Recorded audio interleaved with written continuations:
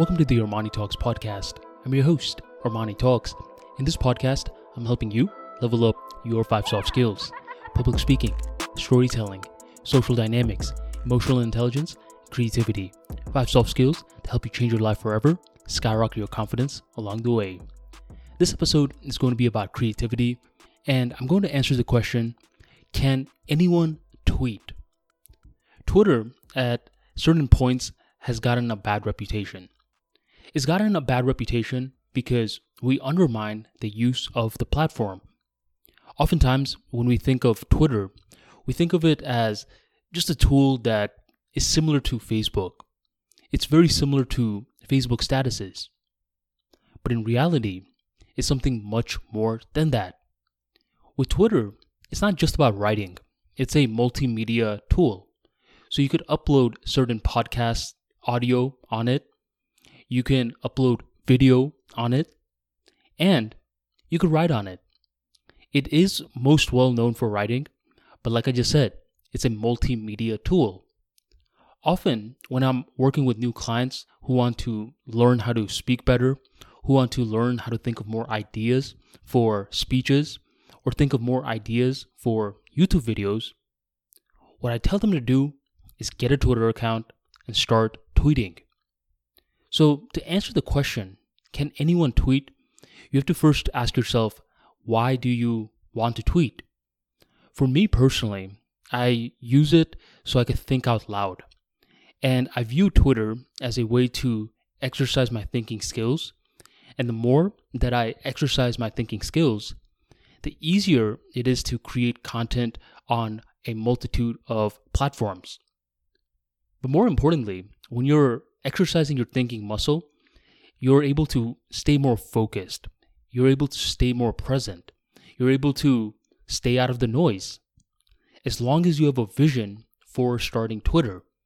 Trust me, it's extremely easy to get caught up in the noise because most people nowadays, they use Twitter to bitch, whine, just talk about politics nonstop. If that's what you want to use it for, have a different account for that. But if you want to level up your communication skills, have an intent behind Twitter.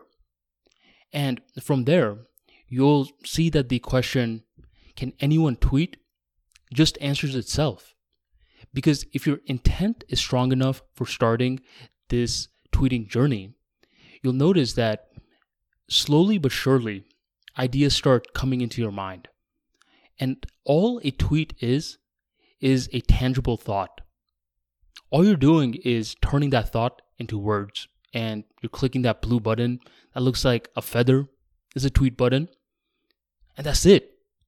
So yes, anyone can leverage Twitter, and I highly recommend that you do leverage Twitter if you are trying to improve your communication skills.